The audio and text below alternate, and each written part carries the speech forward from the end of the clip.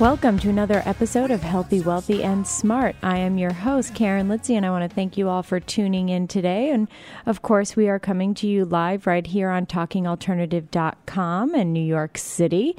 And I just want to, again, give everyone a quick reminder that if you've missed any of the past episodes, you can go to get the latest, I believe, 10 episodes.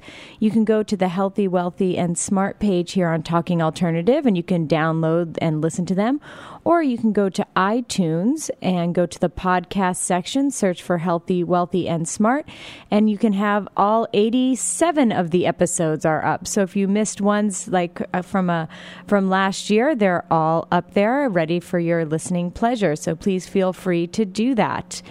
Okay, so on today's show, well, let me backtrack. As you all know, a big part of this show for me is talking about pain. I'm a physical therapist, so the main reason people come to me is because something somewhere on their body hurts.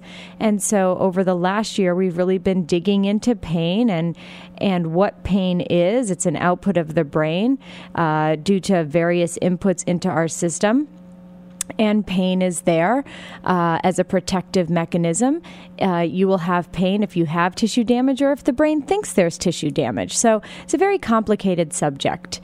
And one thing that I have found that can help a lot of health professionals is it's an organization called the International Association for the Study of Pain. And I am very pleased to have on the show today Kathy Kreiter, and she is the executive director of IASP, which is what we will be calling the International Association for the Study of Pain because it's a much shorter and easier way to talk about it. So she has been the director of IASP since 2006. Prior to that, she spent 2 years working in the Global Health Program at the Bill and Melinda Gates Foundation. She brings 21 years of public sector experience to her position, having worked in a variety of programs in state government from low-income housing, energy policy and education, economic development and trade to the Lottery and Liquor Board. And Kathy was also a founding member of the Center for Women and Democracy and has done volunteer work assisting women in other countries to run for political office. She has also developed and led an all-women trade mission to Central Europe and international delegations to Cuba, Morocco, and South Africa. So, Kathy, thank you for calling in. I believe you're 3 hours earlier than us, so thanks for calling in. No, thank you for the opportunity. Great. So, like I said, the International Association for the Study of Pain. Let's talk about first, if you could give us a little bit of a background on IASP, like when was it formed and why was it formed? In 1973, Dr. John Bonica, who was at the University of Washington in Seattle, gathered the premier people around the world who were interested in pain research and practicing pain management. And they met in Issaquah, Washington, and at that time they decided they needed to found an organization that was dedicated to the study of pain and why people have pain and what are the best methods to deal with pain. And in 1974, the association was formally incorporated, and we've been off and running ever since. And who are the members? Is it just for anyone? It's a professional membership society. Okay. So that means it's for people who are in the field of pain. And we have anesthesiologists, we have nurses, physical therapists, occupational therapists, basic science researchers who may have neurology backgrounds, neuroscience backgrounds. And the philosophy behind the best treatment of pain is to look at it from a multidisciplinary aspect. So you want your psychologist involved, you want physical therapists involved, you want neurosurgeons. So it's really to take that comprehensive look and address it from that level. Sure, and that just goes along kind of with IASP's mission. It's bringing together scientists, clinicians, healthcare providers, and policymakers to stimulate and support the study of pain and to translate that knowledge into improved pain relief worldwide. Correct. Okay, so let's, I guess a kind of a question for you is, how often do you get people who perhaps aren't in the healthcare fields or research fields, just a person suffering from pain calling in and asking you for help? We actually do get a lot of people who call or write letters or write to our website, and what we do is refer them back to usually the country they live in. IASP is truly international. 2/3 of our members, our professional members, are from outside the United States. And we started as an international association, which is a little bit different than other associations who usually start in one country and expand. We actually started international. And we have 89 chapters around the world. And so if there's an active chapter where the person lives, we'll refer them to the chapter, because usually chapters are going to get much more involved on a patient basis than we would. And then there are also, in different countries, different advocacy groups, and we may ask the person to contact somebody who's aligned with an advocacy group. Here in the U.S., there's the American Chronic Pain Association.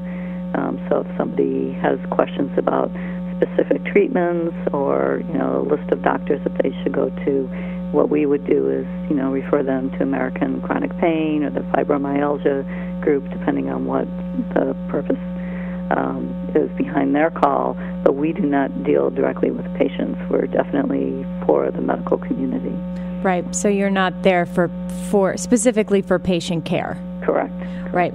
Now, you had just mentioned that, you have a lot of different chapters all over the world.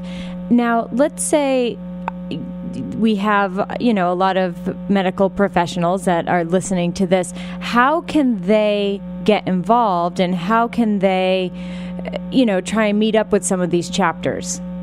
There are a couple of ways. One is they can go to our website, and on our website we would have a list of the chapters and the contact people for the chapters. People can also belong to IASP and not be a member of their chapter. So and people can be members of their chapters and not join IASP. Okay. Yeah, so it works both ways. Okay. And we have, depending on the country, our membership is very different percentage-wise of a chapter membership. So people can approach it either way. If you're a member of IASP, there are certain benefits that you would receive. The journal Pain is free as a member. They get discounts on our books. They get discounts on going to the World Congress on Pain. And if you're a member of a chapter and not a member of IASP, you may not be able to take advantage of those opportunities. Gotcha. So let's actually, you sort of segued nicely into my next question, and that was to talk a little bit more about the publications. So, like you said, I guess one of the biggest publications is the Pain. Right. So the journal Pain was started in 1974. For those in the academic world who will understand this one, it has a very high impact factor. Yes, that means that it's the research is very sound, it's peer-reviewed, and all of that. So Correct. For people who aren't aware of what that means. Right. So we're the highest-rated journal in the anesthesiology field. And it's a mix of basic science articles, so pure science, plus translational, so how do you apply the science to the real world. And just like our membership, it's going to mirror different specialties, so it's going to have articles from psychologists, articles from neuroscientists, and it's just, it reflects what IASP is all about in terms of multidisciplinary, in terms of articles are coming from all around the world. They are peer-reviewed, and because of that, that there's credibility behind what we print. Exactly. And I think when you're in the healthcare profession, Pain is certainly known as a very credible publication, and a lot of great research, a lot of great physical therapy research. Yes. Is coming out of the Journal on Pain. So you have the journal. Now, there's also an IASP press. Right. And so we have two other large areas of publications. Uh-huh. One is the IASP press, Uh-huh.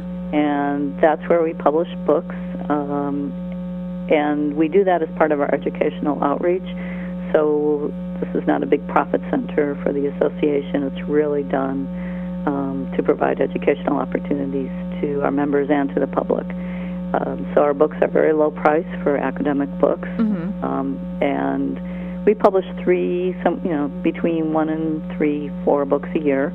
They are also reviewed, so that we're making sure that they're the highest quality. And again, they reflect our membership. Some of our newest books are co-authored or co-edited by partnership between a doctor in Italy and a doctor in Denmark. We have another one going on with a doctor in Germany and a doctor in Denmark. We have a physical therapy textbook, and we also have published books for the general public.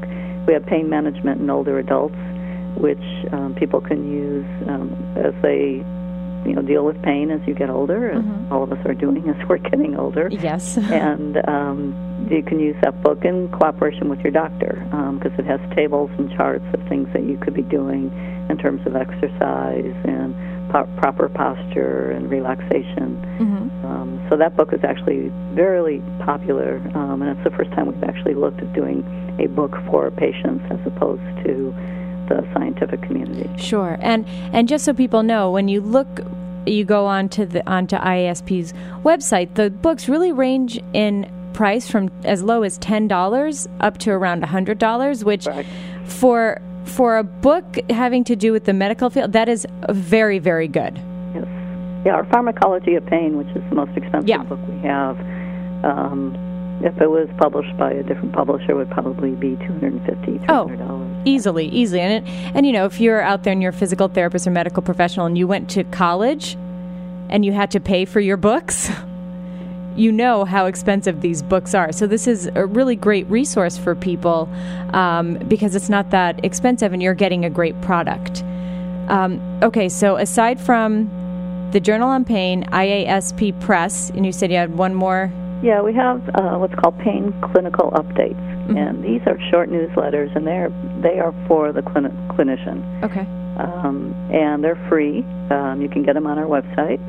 I actually give them to my general practitioner because he's not a member. But they have really useful information looking at different topics of pain, labor pain, some of the ethics behind treatment of pain, and so they're really geared for the clinician. We publish between 6 and 8 of those a year. Okay.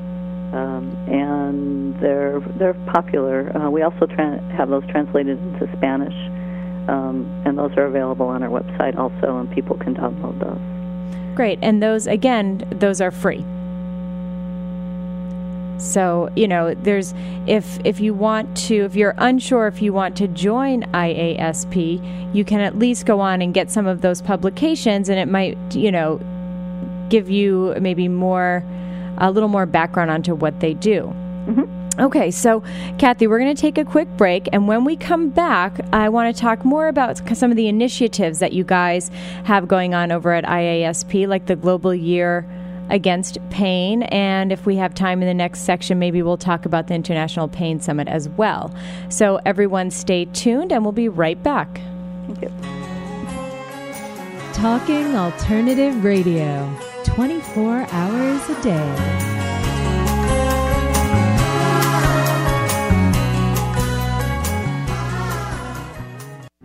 Join the Metaphysical Center of New Jersey and the Association for Higher Awareness for exciting events this fall, live just minutes from New York City in Pompton Plains, New Jersey. Greg Braden will discuss his latest book, Deep Truth, Living on the Edge. Are you ready for 12/21/12? Save the dates. Greg Braden, November 9th and 10th. Visit metaphysicalcenterofnewjersey.org or ahanj.net. Are you concerned about the future of your business or career? Would you like it all to just be better? Well, the way to do that is through better communication. And the best way to do that is training from the team at Improving Communications. This is Larry Sharp, host of the Ivory Tower Radio program and director at Improving Communications. Does your office need better leadership, customer service, sales, or maybe better writing or speaking skills? Could they be better at dealing with confrontation, conflicts, and touchy subjects? All are covered here at Improving Communications. If you're in the New York City area, stop by one of our public classes or get your human resources in touch with us. The website is improvingcommunications.com. That's improvingcommunications.com. Improve your professional environment. Be more effective. Be happier and make more money. Improving Communications. That's the answer. Hey, all you crazy listeners. Looking to boost your business? Why not advertise on Talking Alternative with very reasonable rates? Interested? Simply email at info@talkingalternative.com. Talking Alternative.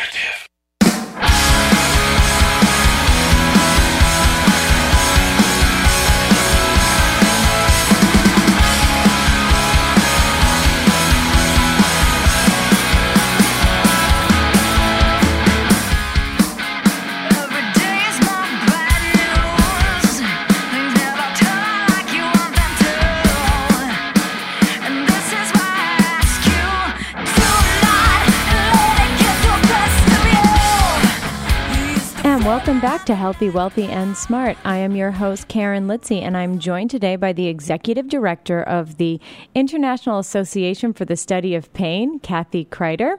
So, Kathy, we took, before the commercial break, we said that we kind of wanted to get into some more of the initiatives that IASP does throughout the year, and one of them is the Global Year Against Pain. So can you talk a little bit more about that for us?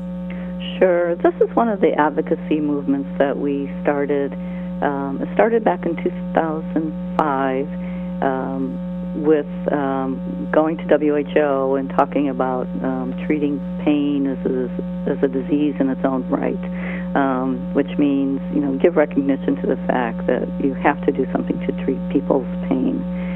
And so the first global year was a cooperative venture between us and the Federation of our European chapters, and also the Australian Pain Society in conjunction with WHO, really looking at calling attention to the fact that you have to address pain.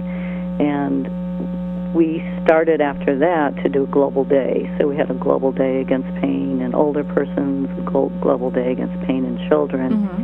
And what we found is, part of being in an international association is that everybody does things a little bit differently around the world. And what worked as a day in the U.S.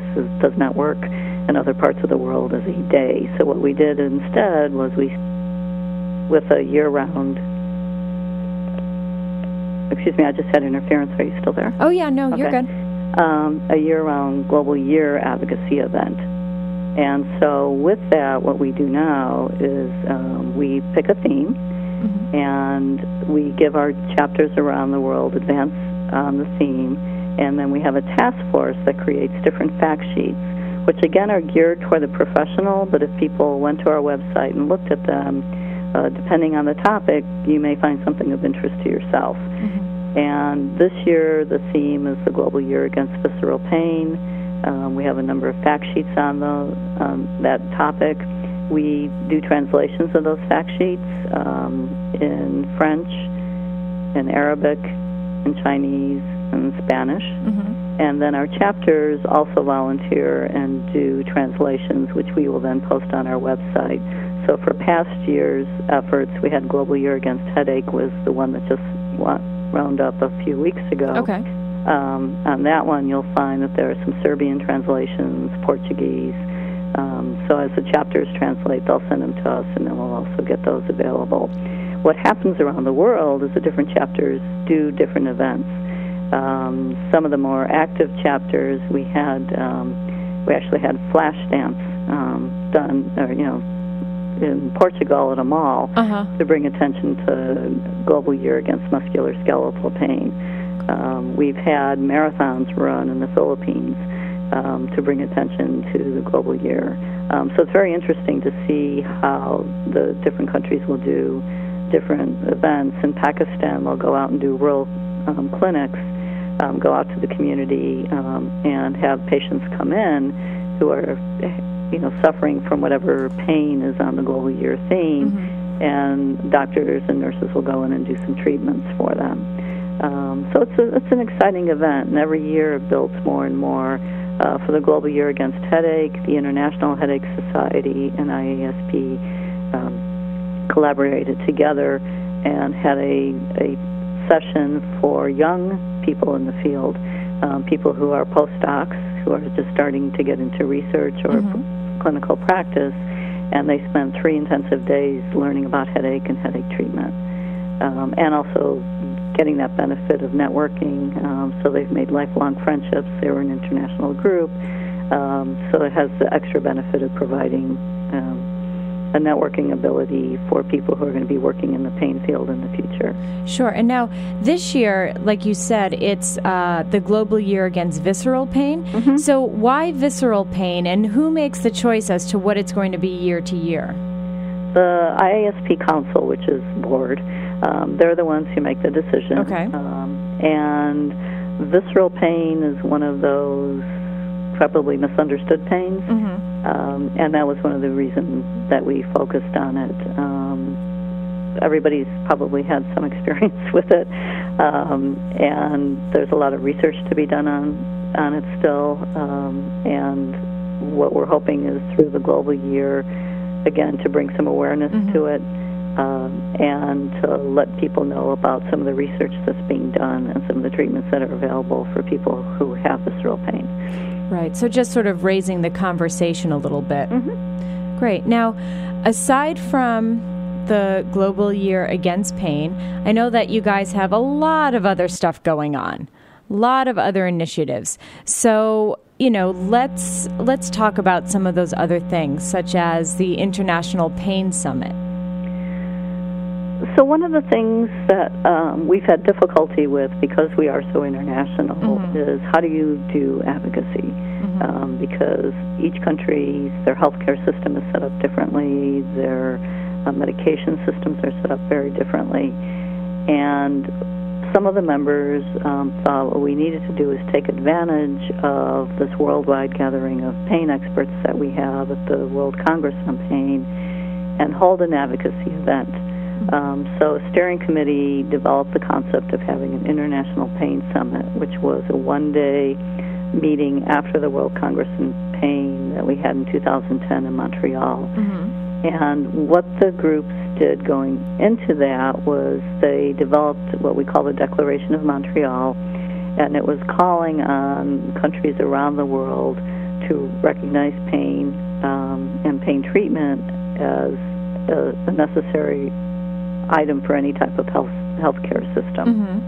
And again, because what you realize is every country is a little bit different in terms of how much pain education they give doctors. There was a study in Canada that showed that veterinarians get more training in pain management than a regular medical doctor. What?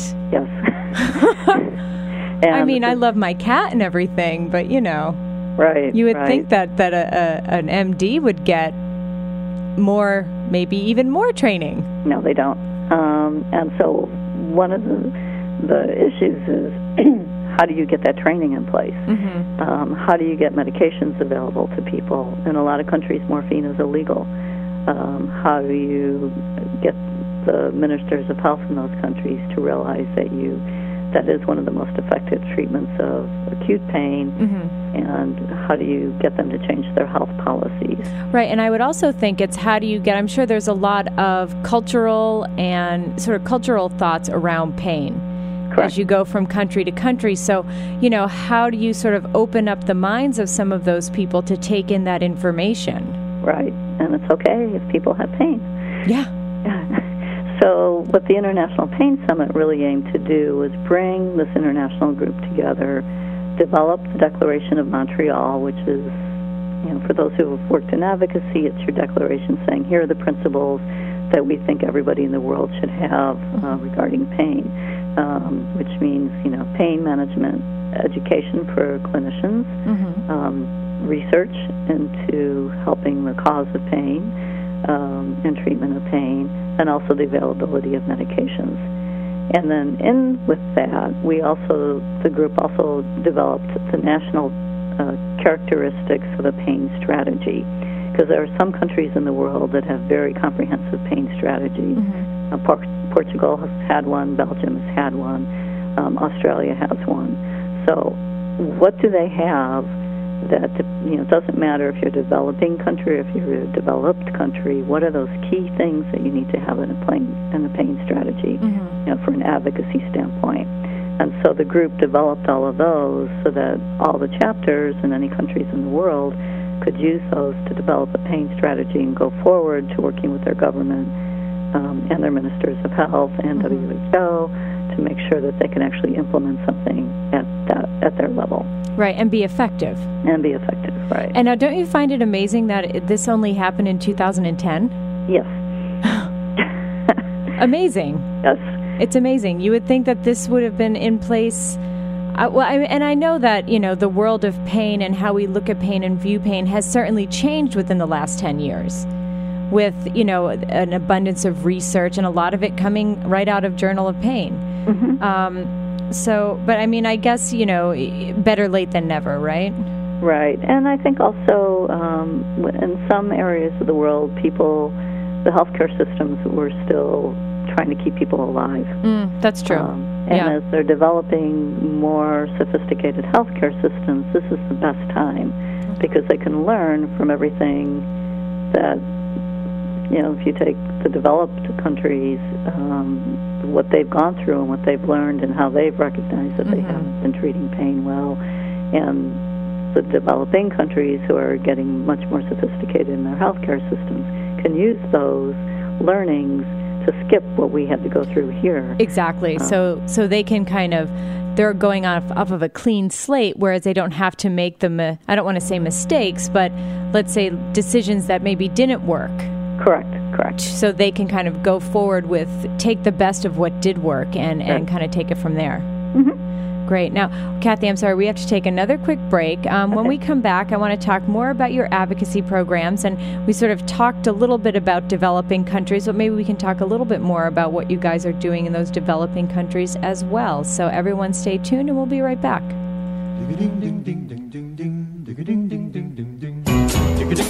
You're listening to the Talking Alternative Network.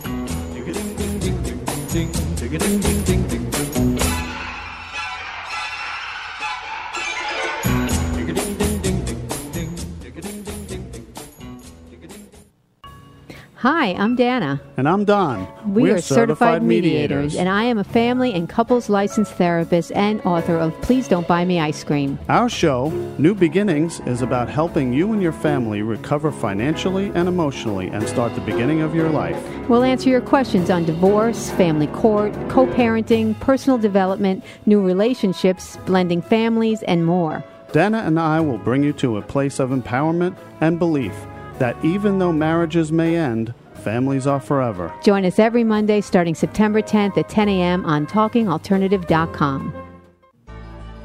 Are you suffering from aches and pains? Has traditional medicine let you down? Are you tired of taking toxic medications? Then come to the Double Diamond Wellness Center and learn how our natural methods can help you to heal. Call us now at 212-721-8183. That's 212-721-8183. Or find us on the web at www.doublediamondwellness.com. We look forward to serving you.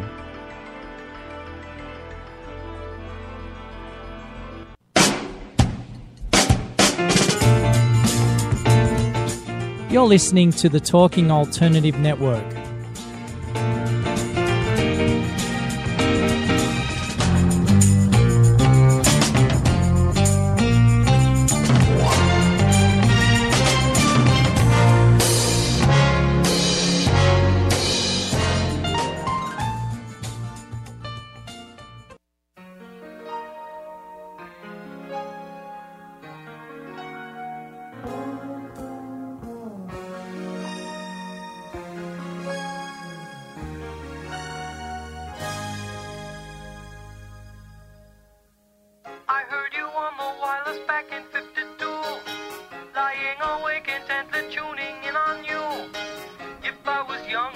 stop you coming through.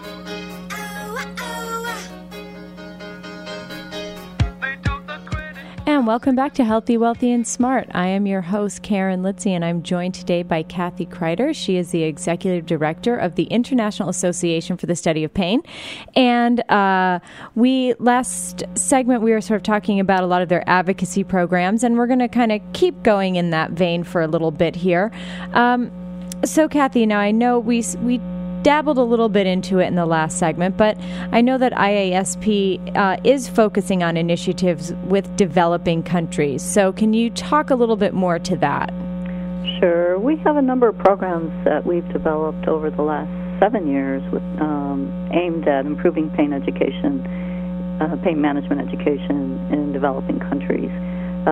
So the biggest one we have is a grant program where our members can apply for grants up to $10,000 to provide educational programs in their countries. And so we've had, in Kenya, they did very intensive training for women in labor, how to help with pain in labor. In other countries, they've done training where, they go out to the rural communities and provide pain management education to nurses. Again, because in some countries, nurses they can prescribe, and others they can't, but they're going to see the patients more on a day-to-day basis than a doctor would. Sure. So these programs are all grassroots. So it's going to be what is going to work in that country. We don't tell them how to run the programs. They come to us and say, "This is what we think is going to work in our country," and then their commitment to us is to document the program that they've developed, give us outcomes, and we'll track the outcomes over a number of years to see if what they've developed is actually going to make an impact in the local community.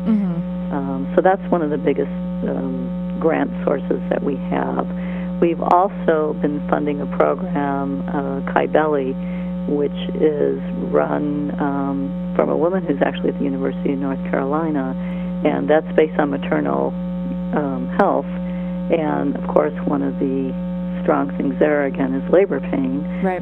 So what we do is we help fund the program so that they can focus some of their efforts on pain during childbirth, even though Kybelly's program is a little bit more comprehensive than that. We also have started what we call it's a little bit different in each country, but in Southeast Asia, it's called a pain management camp. And we did this actually 2 years ago now, for the first time ever.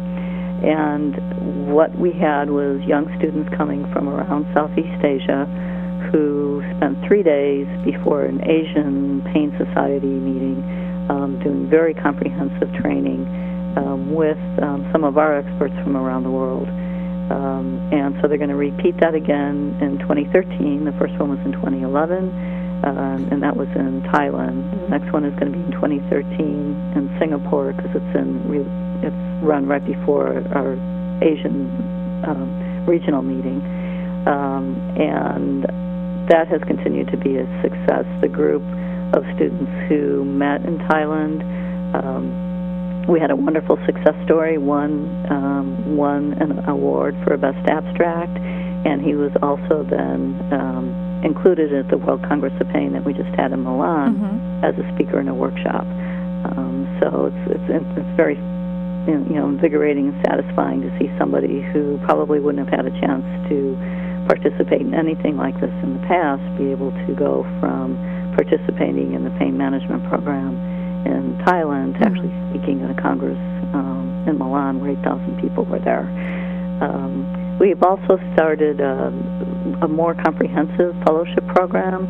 We have one going in Thailand for participants from Southeast Asia. We have one going in Colombia for participants from Latin America.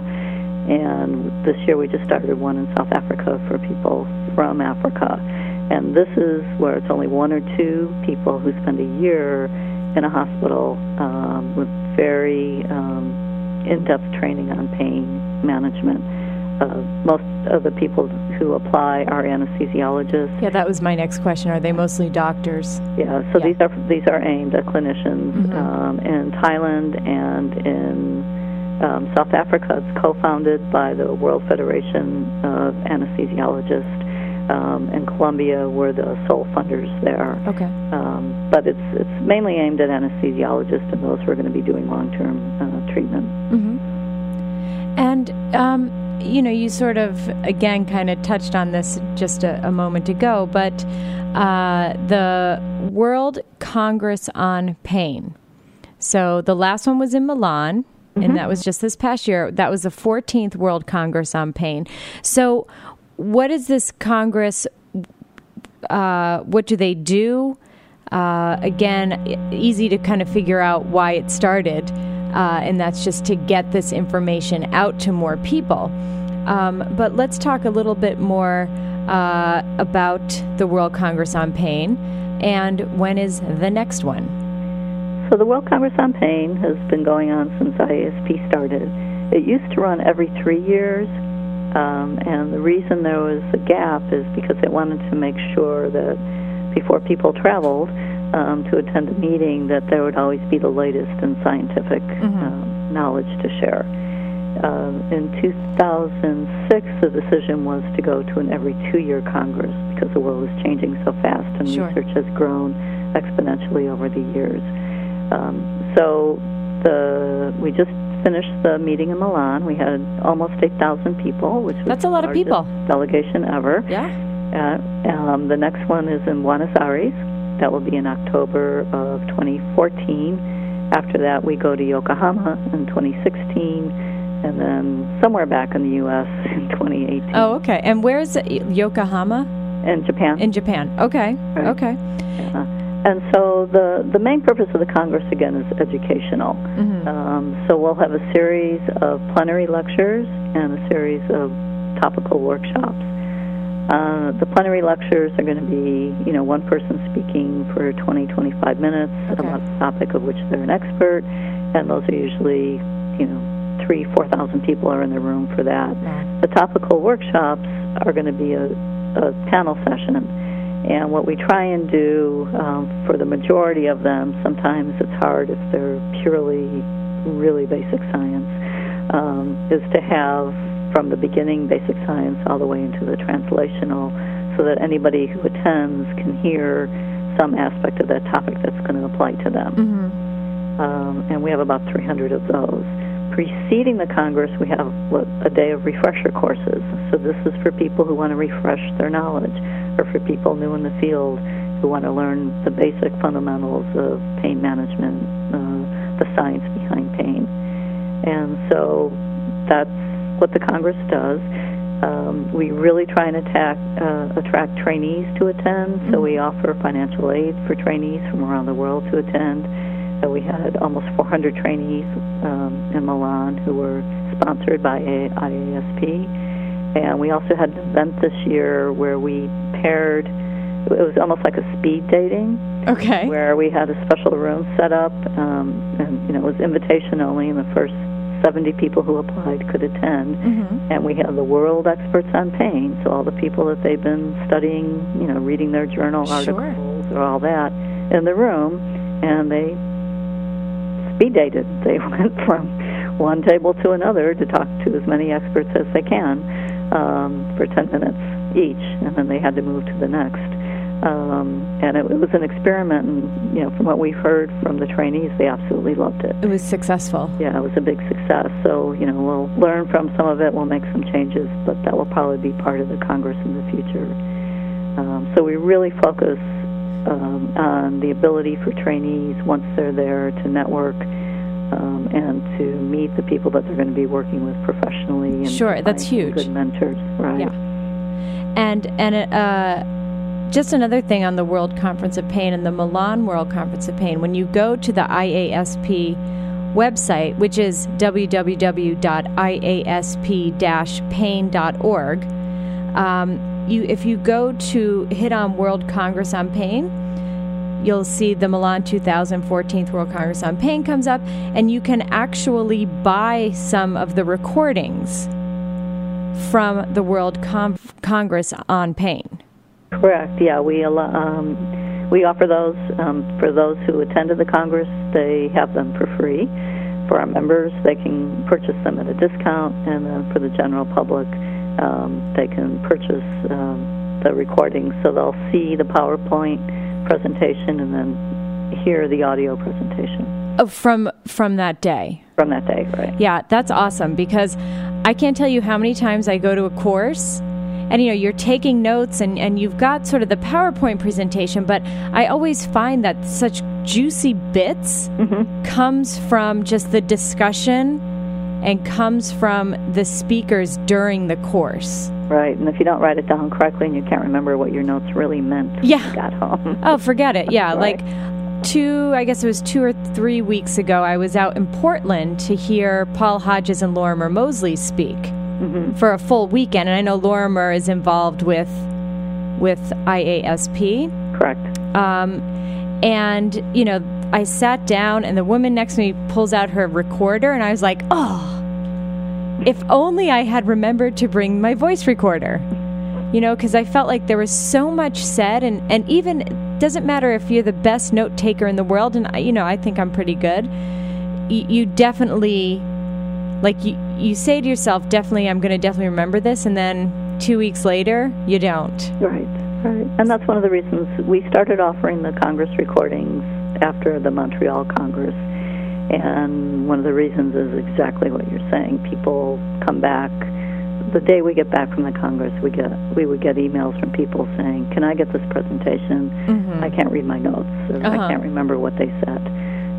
So we decided we would offer it to the people who attended, and for those who, because of circumstances, can't attend, this gives them an opportunity to find out what happened at the Congress.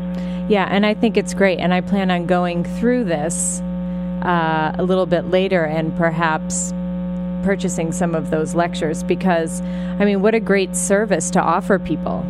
Thank you. Yeah, no, it's great. I wish everybody did that. On that note, we're going to take a quick break, and when we come back, I'd like to talk a little bit more about your grants, your fellowships, and we'll sort of wrap things up a little bit. So everyone stay tuned, and we'll be right back.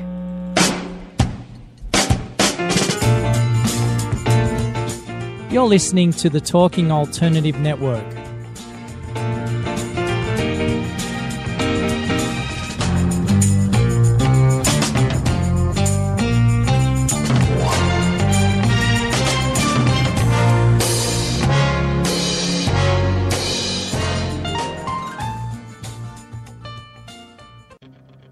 Are you stuck in your business or career? Trying to take your business to the next level and it keeps hitting a wall? This is Sam Leibowitz, the Conscious Consultant. I will help you get to the root cause of your abundance issues and help move you forward in your life. Call me now and let's create the future you dream of. 212-721-8183. That's 212-721-8183. The Conscious Consultant, helping conscious people be better business people.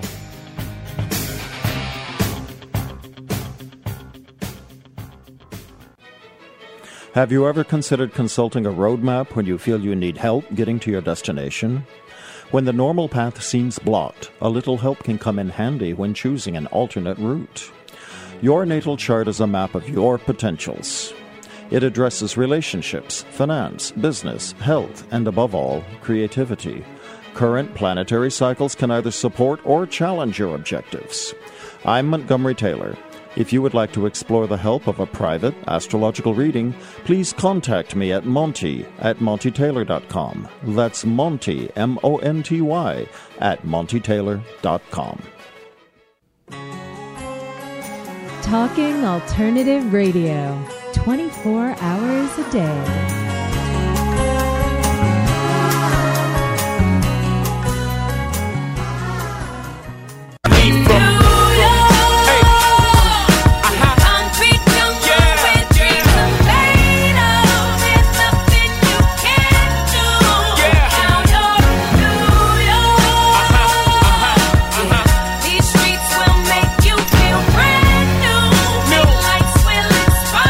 Come on.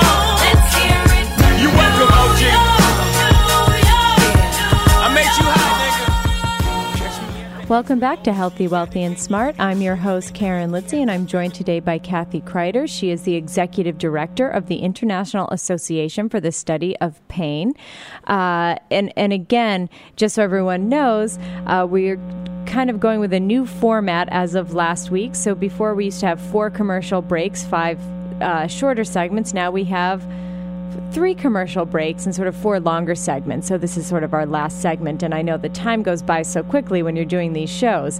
But that is sort of our new format from here on out. And I think that it works a lot better.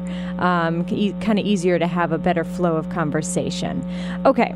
So get that out of the way. So Kathy, last segment, I sort of spoke about a lot more of your advocacy programs in the World Conference on Pain. And so I know you spoke briefly to this earlier in the show, but I know that IASP gives out grants and fellowships. So a couple of questions. Number 1, do you have to be a member? And what is the process like to get one of those grants or fellowships? Okay, so yes, you have to be a member okay. To receive any of our grants or fellowships, except for the one that I just talked about in the developing countries, the fellowships there, because that's part of, if you receive the fellowship, you become a member, because we know that, for the one in Thailand, the one in Latin America, the one in Africa, that sometimes people won't be members because they haven't heard of IASP before. Right. So for those, part of winning that fellowship is also winning a year's IASP membership. Okay. For our regular grants, though, you do have to be a member. Probably the most popular one we have, and the one where we get the largest number of applications, is our Early Career Research Grant. Mm-hmm. And these are very small in terms of research grants. They're $20,000, and they're for that person who has finished their PhD, doesn't have the experience or the background yet to get one of the big, if you're in the U.S., an NIH grant, and they just need a small grant to get started to show that they are capable of doing their work independently. Mm-hmm. So that's a $20,000 grant. It's very competitive. And again, it's international. You don't have to be from the U.S., but it's for those people who are just starting on their early career. We also have collaborative research grants where people in 2 different countries may be working collaboratively on their research, and what we're providing is the funding for them to travel between the 2 countries so that they can meet about their research, because sometimes their grants won't pay for that travel. The grants will only pay for the research itself, or it will pay for travel, but it has a lot of restrictions. So this is actually to give them the opportunity to do the amount of travel they really need in order to do their research correctly. Okay. We partner with the Scan Design Foundation, which is a Seattle-based foundation, and they provide funding to assist us with the collaborative grant and also with our fellowships. So we have an international fellowship program, and then the John Bonica Fellowship Program. The International Fellowship Program is 1 year, $50,000 to provide a stipend for someone to get their PhD at another institution, Great. or to do postdoc studies, whatever it is they need.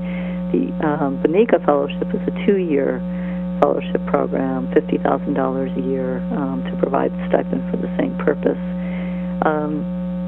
We also have a research symposium. This is something that we used to do every 2 years, but the demand was pretty high, so now we're starting to do it every year. And this is where it's designed where a small group of people, 100 to 200, spend a day in a very targeted subject area of research. And we just funded one on the genetics of pain. It was down in Florida. Interesting. Had 200 people there, very focused, in-depth, collaborative, people get to talk to each other, not a bunch of lectures. Right. Symposium. And also as part of that, the people who hold it also will write a book, which isn't just a repetition of what happened at the symposium, but is a lot more in-depth about that specific topic, and that usually comes out about a year after the symposium, because they'll incorporate findings from the symposium into the book. So that's pretty much the overview of the largest ones that we have. We do a series of awards at the Congress to recognize outstanding people in basic science, outstanding people in clinical research, outstanding young people, and those are more on the lines of an award rather than a competitive grant process. Right. And, like we've been saying, IASP is a membership-driven organization. So let's talk about the membership process. What does one have to do to become a member?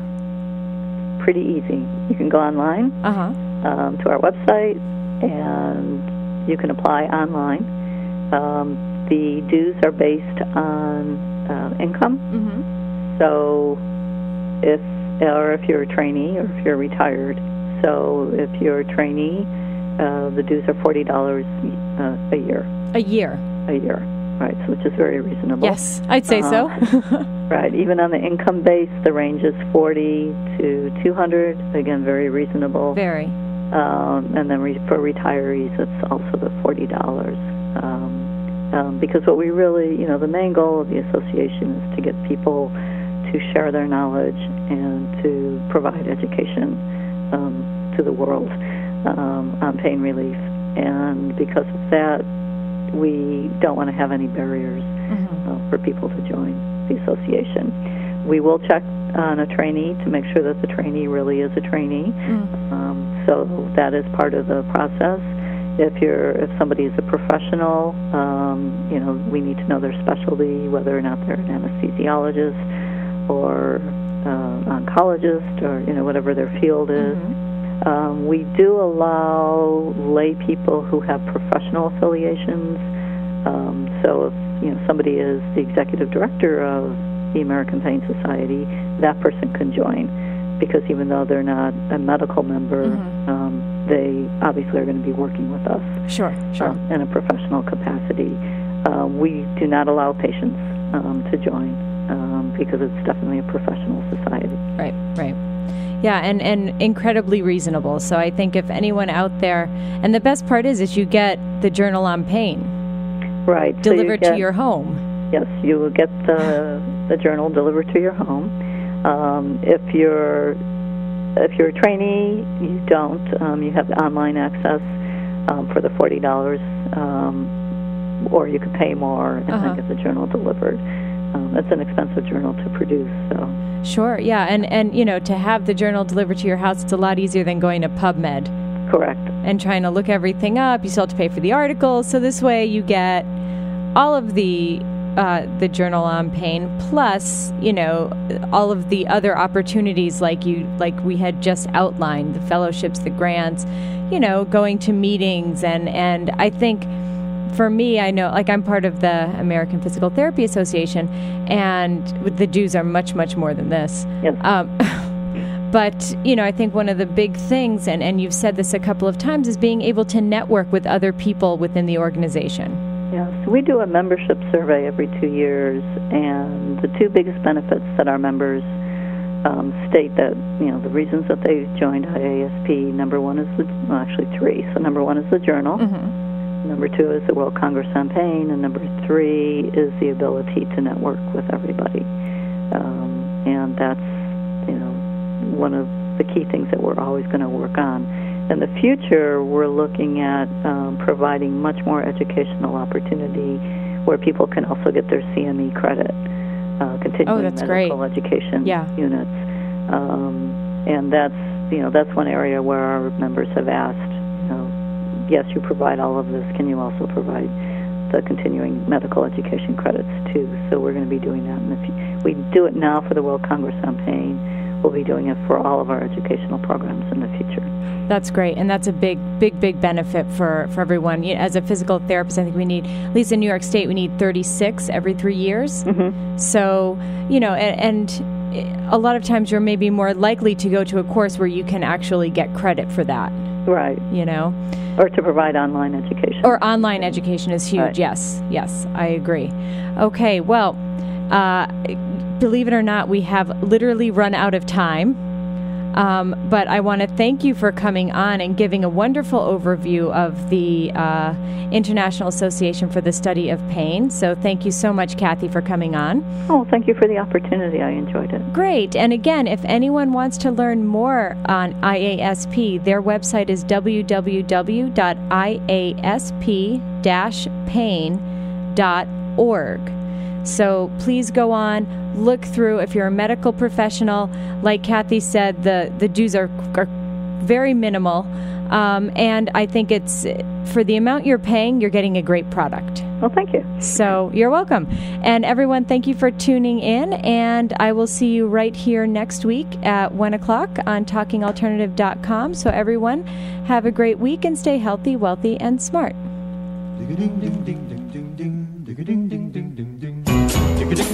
You're listening to the Talking Alternative Network.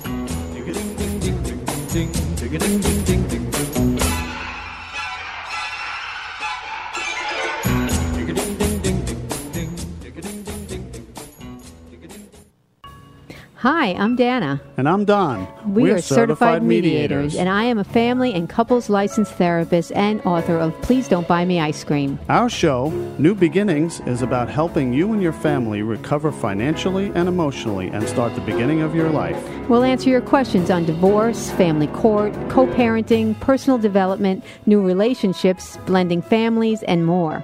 Dana and I will bring you to a place of empowerment and belief that even though marriages may end, families are forever. Join us every Monday starting September 10th at 10 a.m. on TalkingAlternative.com. Are you suffering from aches and pains? Has traditional medicine let you down? Are you tired of taking toxic medications? Then come to the Double Diamond Wellness Center and learn how our natural methods can help you to heal. Call us now at 212-721-8183. That's 212-721-8183. Or find us on the web at www.doublediamondwellness.com.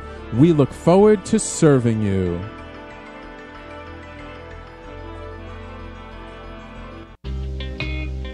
You're listening to the Talking Alternative Network at www.talkingalternative.com. Now, broadcasting 24 hours a day. Talking Alternative. This is Tony Martignetti, the aptly named host of Tony Martignetti Nonprofit Radio. Big nonprofit ideas for the other 95%. Technology, fundraising, compliance, social media. Small and medium nonprofits have needs in all these areas. My guests are expert in all these areas and more. Tony Martignetti Nonprofit Radio. Fridays, 1 to 2 Eastern on Talking Alternative Broadcasting. Are you fed up with talking points rhetoric? Everywhere you turn, it's left or right spin, ideology, no reality. In fact, it's ideology over intellect. No more. It's time for the truth. Join me, Larry Sharp, a.k.a. The Neo Sage, Tuesday nights, 9 to 11 Eastern, for the Ivory Tower radio program. In the Ivory Tower, we'll discuss what's important to you, society, politics, business, and family. It's provocative talk for the realist and the skeptic who want to know what's really going on, what does it mean, and what can be done about it. So gain special access to the Ivory Tower and listen to me, Larry Sharp, your Neo Sage, Tuesday nights, 9 to 11 New York time. Go to ivorytowerradio.com for details. That's ivorytowerradio.com. The Ivory Tower is a great place to visit for both entertainment and education. Listen in Tuesday nights, 9 to 11. It will make you smarter. TalkingAlternative.com